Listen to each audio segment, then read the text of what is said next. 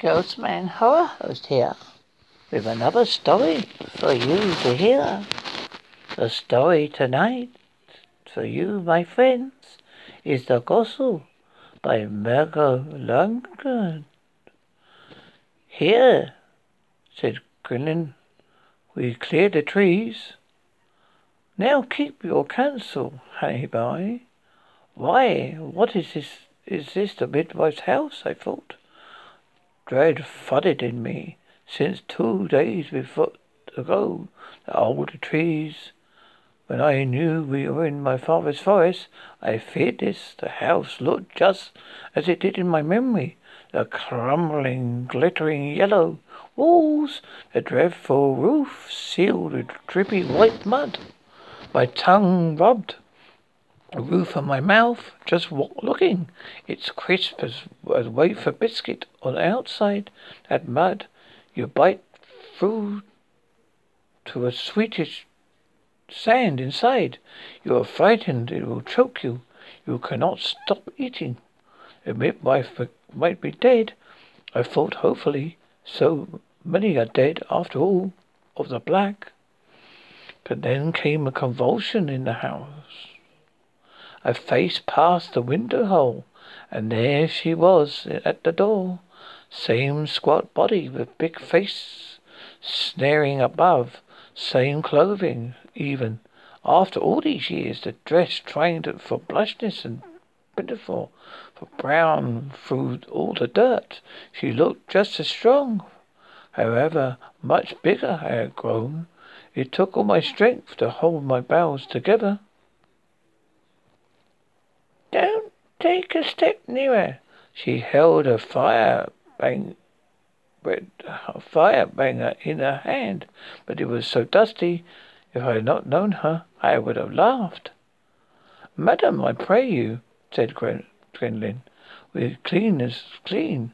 There's not a speck on us, and not a blister. Humble travellers in our need of only a pig hut or a chicken shed to shelter the night.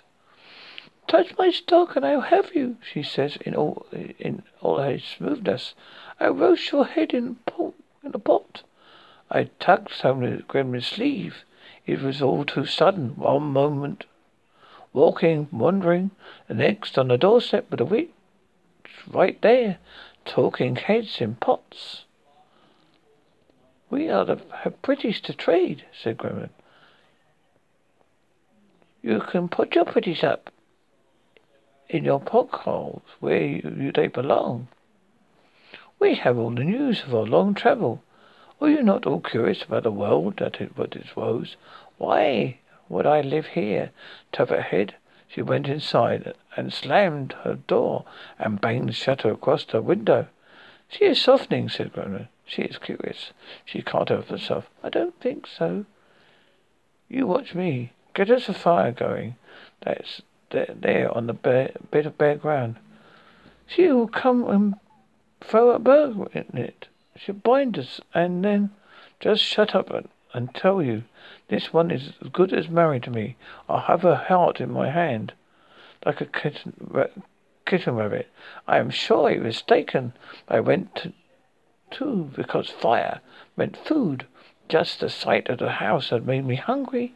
When I fed the fire, its kindling had dug up a small stone from the flattened ground and sucked the dirt off it.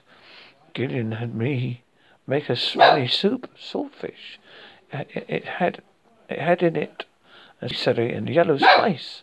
When the smell was strong, the door whooped open, and there she was again. Oh, she was like in my dreams, with all the suddenness and ugly intentions that you can't guess. But it was me and Glennon this time, not me and Crystal. Glennon was big and smart. He had his own purpose. I knew there was no magic in the world, just trickery on the innocent. Glennon would never let anyone else trick me. He wanted that privilege all for himself. Take your smelly smells from my garden this instant, the midwife shouted. The midwife shouted. Grennan bowed as she greeted him most vociferously. Madam, If you join us, there's plenty of this lovely bull breast for you as well. I have not touched my lips. Such mess. What kind of foreign muck? Even I could hear the longing of her voice. She was trying to shout down. There before her she laid out a bowlful, yellow, splashing full of delicious lumps. Very humbly. He does not humble us. Well, when you find these two, for such a big man, he took it to her.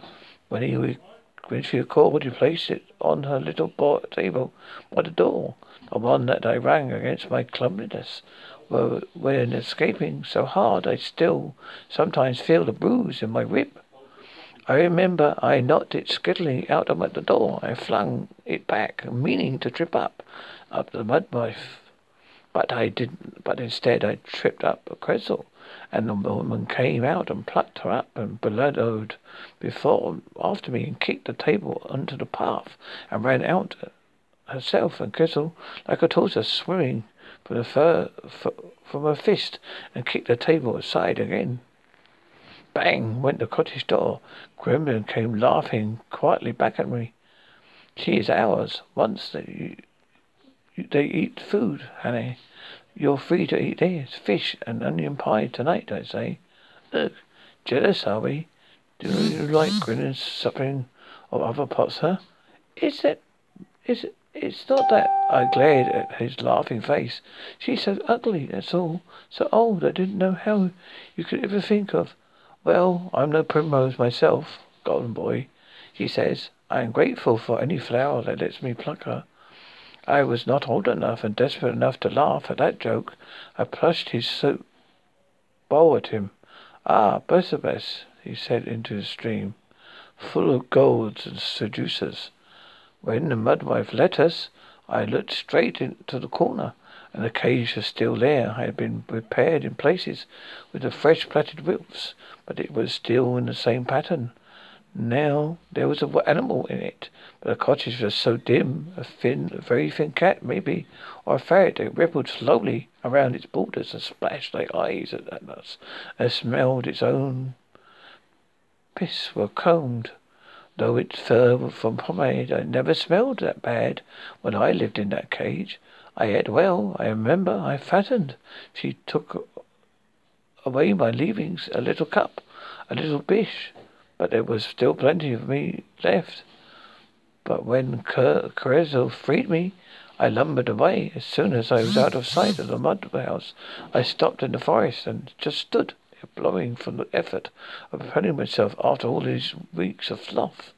So that Glennon, when he first saw me, said, "There's a jubbly one. There's a cheesecake. Whenever you get the makings of those round cheeks." He fell on me like a starving man on a roasted mutton, but before long he had used me thin again, and thin I stayed thereafter. He is busy at work on the mudwife now. Oh, what an array of herbs! You must be a knowledgeable woman. And hasn't she a lot of pots, Hansel? We've a pot for every occasion, I think. Oh, yes, I said, including hide boiling, remember? Well, you are very comfortably set up indeed, madam. He looked about him as if he found himself inside some kind of enchanted place instead of a stinking hovel with a witch in the middle of it. Now, I'm sure you told me your name. I did not. My name is not such as you know. Her mouth was all pruny, and she strutted around and banged things and shot him sharp looks, but I seen it. We were in here, weren't we? We made it this far. Ah, a guessing game, says Granny delightedly. Now you have a good name. I'm sure Brinda, maybe or Gert, or something fiery and passionate, such as Rovita, or he can afford to play her a while. If the worst comes to worst, he has the liquor after all. The liquor that worked for me when nothing else would, even when when I was ready to run to some town. walls where I could hide, as such as that farm. Wife, that worried face, who beat off grandma with a broom. The liquor has softened me much, and made me sleep, made me give it to the old bugger's banishments. Next day it stopped me thinking with its head pain. Further then to obey grins, grunts, and gestures. How does it look? How does it like yours like it? Said grinning red-haired boy viciously. I heard him call her honey, like a girl wife. Does he like her like a girl face to face, and lots of kisses? Like your boy bits, when you are so small, aren't you there, so splashed and grand in? He calls me honey, 'cause honey is my name, Hansel. Honey is your name, huh? After the black boy, a boy of black skin from naturalist or illness. After the honey hair, which they, when they had commenced patting and pulling, and held me down and chopped all away with his good knife. When Grenna saw me, and you went pale. I am pretty sure he's trying to cut some kind of deal with Bradford to swap me for the red hair with a skin like milk or little freckle friend, he said. So the only thing he changed, he did not come after me for several nights until the hand had settled. I did not give him as of much air of illumination. Then he whispered, "Are you quite handsome about that fact, haven't you? All along, and things are bad as ever." The next day he tied off the strangler strands. I sat on a stump with my coal thumping, and the other boys idled their way, that watching, warping their faces at the other and snorting. The first time Grenzel did me, I could imagine that I could imagine that didn't happen. I thought I had a big dump full of much nervous earth and stones, and some of them must have been sharp corners and cut me as I passed them, and the throbbing and the cuts gave me a dream that the old man had done that to me, 'cause I was so fearful, frightened of everything coming straight from the mudwife.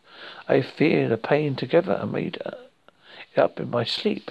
The first time I could trick myself before, 'cause it was so terrible and mortifying a thing. It could not be real. It could not. I have watched Ren a long time now, in success and for failure in private and show. At first I thought he was too smart for me, but I was trapped by his cleverness, and this was true. But I've seen others laugh at him or walk away from his efforts easily, shaking their heads. Others are cleverer. But what does he do? What does he What he does to me, he waits till I wake, half asleep. He waits till I never have much fight in me, just dozing off. Have less. Then what he does is so simple. I'm ashamed. He bares the flesh on my back and strokes my back as if that is all he's going to do. He does go straight to the very old memory I have, which me having never told him. Does he know it? Of being sickly on my first mother bringing me through the night, singing, stroking my back, the oldest and safest ways to my mind. He puts it there, and I am sodden with sweetness and longing and needing something, nearly being back to a baby. Then he proceeds to, it often hurts. It mostly hurts. I often weep. But there is a kind of bargain goes between us. You see, I pay for the first part with the second. The price of the journey to the safe, sweet sodden places being spiked in the arse and dragged, kicking and biting my blanket back to the real and dangerous one. Show me your boy thing, the big midwife would say. Put it through the bars. I won't. Why not? You will bite it if you cut it off with your knives. You will chop it with your axe. Put it out. I will not do such thing. I only want to wash it. Wash it, then Crystal is awake. If you want me clean, it will be nice, I promise you. I'll give you a nice feeling, so warm, so wet. I bet you'll feel good. But when I put it out, she claimed I am supposed to do with that. Wash it. Like you said, that's not enough. Even to wash, how could you get that little pee-pee dirty? I put it away like shred, like scrap. I was ashamed of. She flung around the room, while when she sat, her face some red cracks, the last light of the blanket up fire. I'm going to have to keep you forever, she said. For years before you were any use to me, and you are expensive. You eat like a pig. I should have just cooked you up and have enjoyed you while you were tender. I was all pride. I was all wounded pride and stupid. I did not know she was talking about. I can do anything that my sister can do. If I just let me out of this cage, I am a better woodchopper. Woodchopper, she said disgustedly. If I needed a woodchopper, she went to the door and took the axe off the wheel there, and tested the edge with one of her horny fingertips. Looked at me in a very thoughtful way I did not like very much. Sometimes she speaks as strokes. Mister, my honey, he says, very gentle and loving, like my mother. My goosle, my ghostman, sweet as an apple, sweet as sea. It feels as if he is united and yearning by mother and touch and voice. She cannot have gone forever, can she? If I can remember this feeling so clearly. But to get back to her, so much would have to be undone. So much would have happened. All a glimmers of my wanderings. All the time of our second mother. That last night of our first mother, our real mother, and awful riving and noises of father begging and Kittle weeping and needing to be taken away, and what would have to become a nightmare, with which my father would shake me awake with the news that the baby came just as Gretel, as easily. Our mother would rise from her bed with the baby, and we would rise into the baby's next morning and begin. In the very deep of the night, I had done my best to be invisible, to make no noise, but down the mudwife pants, he's not asleep. Of course he's not asleep. Listen to his breathing. I do the sleep breathing. Come, says Conan, I've done with these brooches as they are. I want to go below. He then had his ardent voice on now. He makes you think he's barely in control of himself, and somehow that flattens you enough to let him do what he wants. After some puffing and puffing, no, she says, very firm, and there's a slap. I want the boy out of here. What?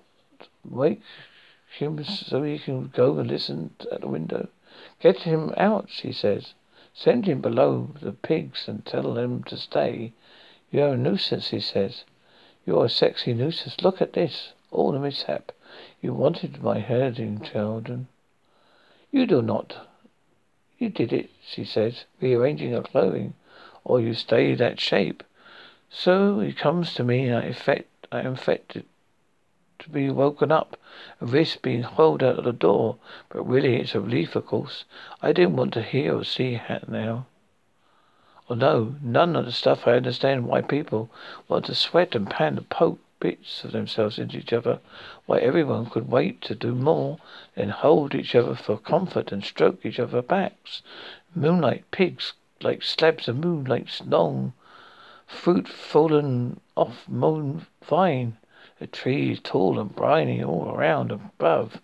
They never sweat or poke, and most of all it sway in the breeze or crash in the ground to make unuseful wood. The damp smell of night forest. My friend's informant telling me that I am 2 days north of the road with a nutty rope. 4 days north of the west of Devilstown, which Grennan called because someone made off in the night with all the spoils we made off with the night before. I thought we were the only ones who get back in their beds. He stormed on the road. They must have come being very quiet, I said. They must have been accomplished thieves. They must have been spirits of devils, he spat. I did not hear them with my ears. We were 7.5 days north of very west of Glidden's camp when where we had, as Granny put it, tried the cooperative life for a while. But these boys, they were a gang of no goods, Granny said now. Whatever deal he could try to make with the fragrant milk, they laughed at him. Granny did not stand it when they'd been laughed at. He took me away before dawn. Could not stand it here having been laughed at. He took me from dawn one morning, and when he stopped at the stream in the first light, he showed me the brass candlesticks that brother kept in the sack and was been proud of. What do you use those for? I said foolishly, for we managed again when the moonlight, the stars, and our wee fire. I did not take them to use them, honeypot, he said with glee. I took them because I loved and polished them so. He flung them into the stream and grasped, and clearly laughed to hear me grasp at the sight of them cutting through the foam, and then come into the dark, cold, irreparable dawn. Anyway, it was new for me. There beyond the life's pigs, this knowing where we are, though I'd lost count of these days since Albert when it had come to me, how Gronin locked me up to find his way, not down among a million tree roots that all looked the same among 20 million grass stalks, among 20 million stones or grass greens. It was even fewer how the star pattern and moon movements had steadied out their meaningless whirling and began to tell me whereabouts I was the wild world. All my life had been stupid, trying to mark the things around me on the ground, leaving myself traits to get home, because every tree looked the same to me, every knoll, every specificity, when all the time directions were hampered into their system, up there, pointing and changing, not ever completely changing. So we came to the cottage from this angle, whereas Cursor and I from the front, that means. But Cursor and I wondered so many days, didn't we? I filled my stomach with earth, but Colonel was pitiless weeping all the time, so I remember. She could not touch the earth. She watched me eating. I wept. I remember. I told her, no wonder you're thirsty. Look how much water you're wasting on those tears. She had brown hair. I remember, for pushing it out of her eyes, that she could see to sweep in the dark cottage. A cottage where the mudwife voice is rising like a saw through the wood.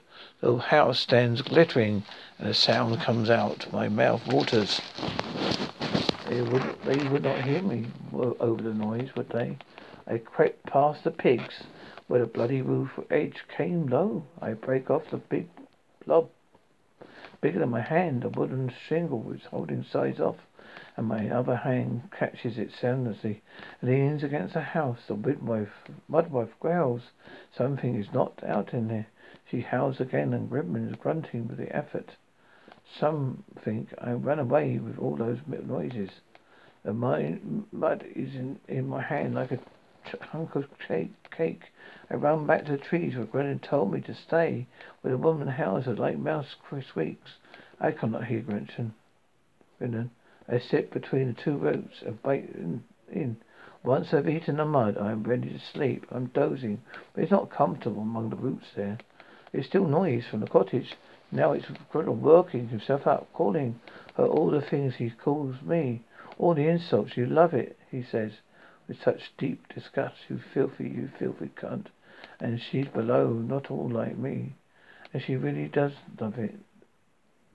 I lie quiet, thinking, it's true what she loves it. Then I do. It's true, whatever it is that Grandma knows. But I don't. She makes noises. She agrees with whatever he says. Harder. She does. Bang me till I burst. Harder. On then they go. Until I give up waiting. They will never finish. I get up and go round the pigsty and begin behind the chicken house. There in the poor field there, pumpkins grow wild in the bilberry bushes, foaming dark around the edges. At least the earth might be softened there. I piled enough of this floppy vine. I gathered enough pumpkins around me. Then I am holding not a pale baby pumpkin in my hand, a pale baby skull. Glinting the midwife below in the house, something else that crushes broken. The skull was coloured with white, but hard, inedible. Though when I turn in the moonlight, I find tooth marks. When someone tried to go high, the switch is loud. Gremlin's whimpering. I grab my handful of earth to eat, but bone comes with it, like white dry. I let the earth fall away from it. I crouched and looking at the skull and the bone. These two finished themselves in the skull cottage. Then while sleep, they were asleep now. I am not sleeping any more. The stars, their maps, were nailed to inside my skull. My head is filled with dark clarity. I am sure they are asleep. I scoop up around from earth and start digging. Let me go. Get the midwife, our father murmured. Just this once. I have done it twice and done it again. Don't you bring that woman here. Our mother's voice was all constricted, as if the baby was trying to come up her throat. Did not her neighbours. But it is not all the others, he said, desperate for the phone in pain. She says she knows all about the children. Delivers them all the time. Delivers them? She eats them, said our mother. It's not this, it's just this one. I'm two. Others might catch her while I'm feed and doze. I'd rather die than have her eat in my house. A dirty, filthy hag. So she did. Our new brother and sister died as well, still inside her. We don't know each other. We don't know whatever it was. Will we? Would it be like an? Would it be like another creature our father had asked, bright-eyed by the fire at night? Another child would cook her, like our hands. It seemed so important to know. Even when the baby was dead, I wanted to know. The whole reason my father sobbed is that they'd not come out for us, you see. Just ashamed to be quiet. Then later into the broken towns, where the only way you could tell dirt from a woman was the style of the cap of hidden hair, ribbon dragging into the dirt beneath them of rotten pinafore, or worse than a mountain shrunken scrag between uncouth person legs. Why, I could see how a small thing it was not to know the little one's sex. I could see it was not important at all.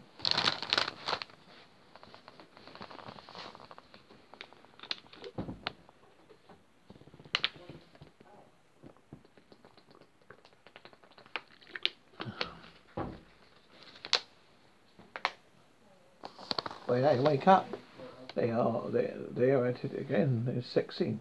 My teeth are stuck to the inside of my cheeks, the lips, and my ridges of earth. I have break the dirt away from my fingers. What was I thinking last night? I sit up. The bones are on my pile beside me. The skulls are a separate pile for counting. I remember. What I thought was you did find all these children. Kurt and I walked for days, I'm sure. There was nothing in the world but trees, owls and foxes, and one deer. Kurt was afraid of bats at night, but never saw even one. We never saw people, which was what we were looking for. Which is why we were so unwise when we came upon the mudboy's house. What am I going to do? What was I planning piling these up? I thought I was only looking for coastal bits, but all the other skulls turned up. I thought, well, maybe this one is more coastal sized. Then the skull after skull.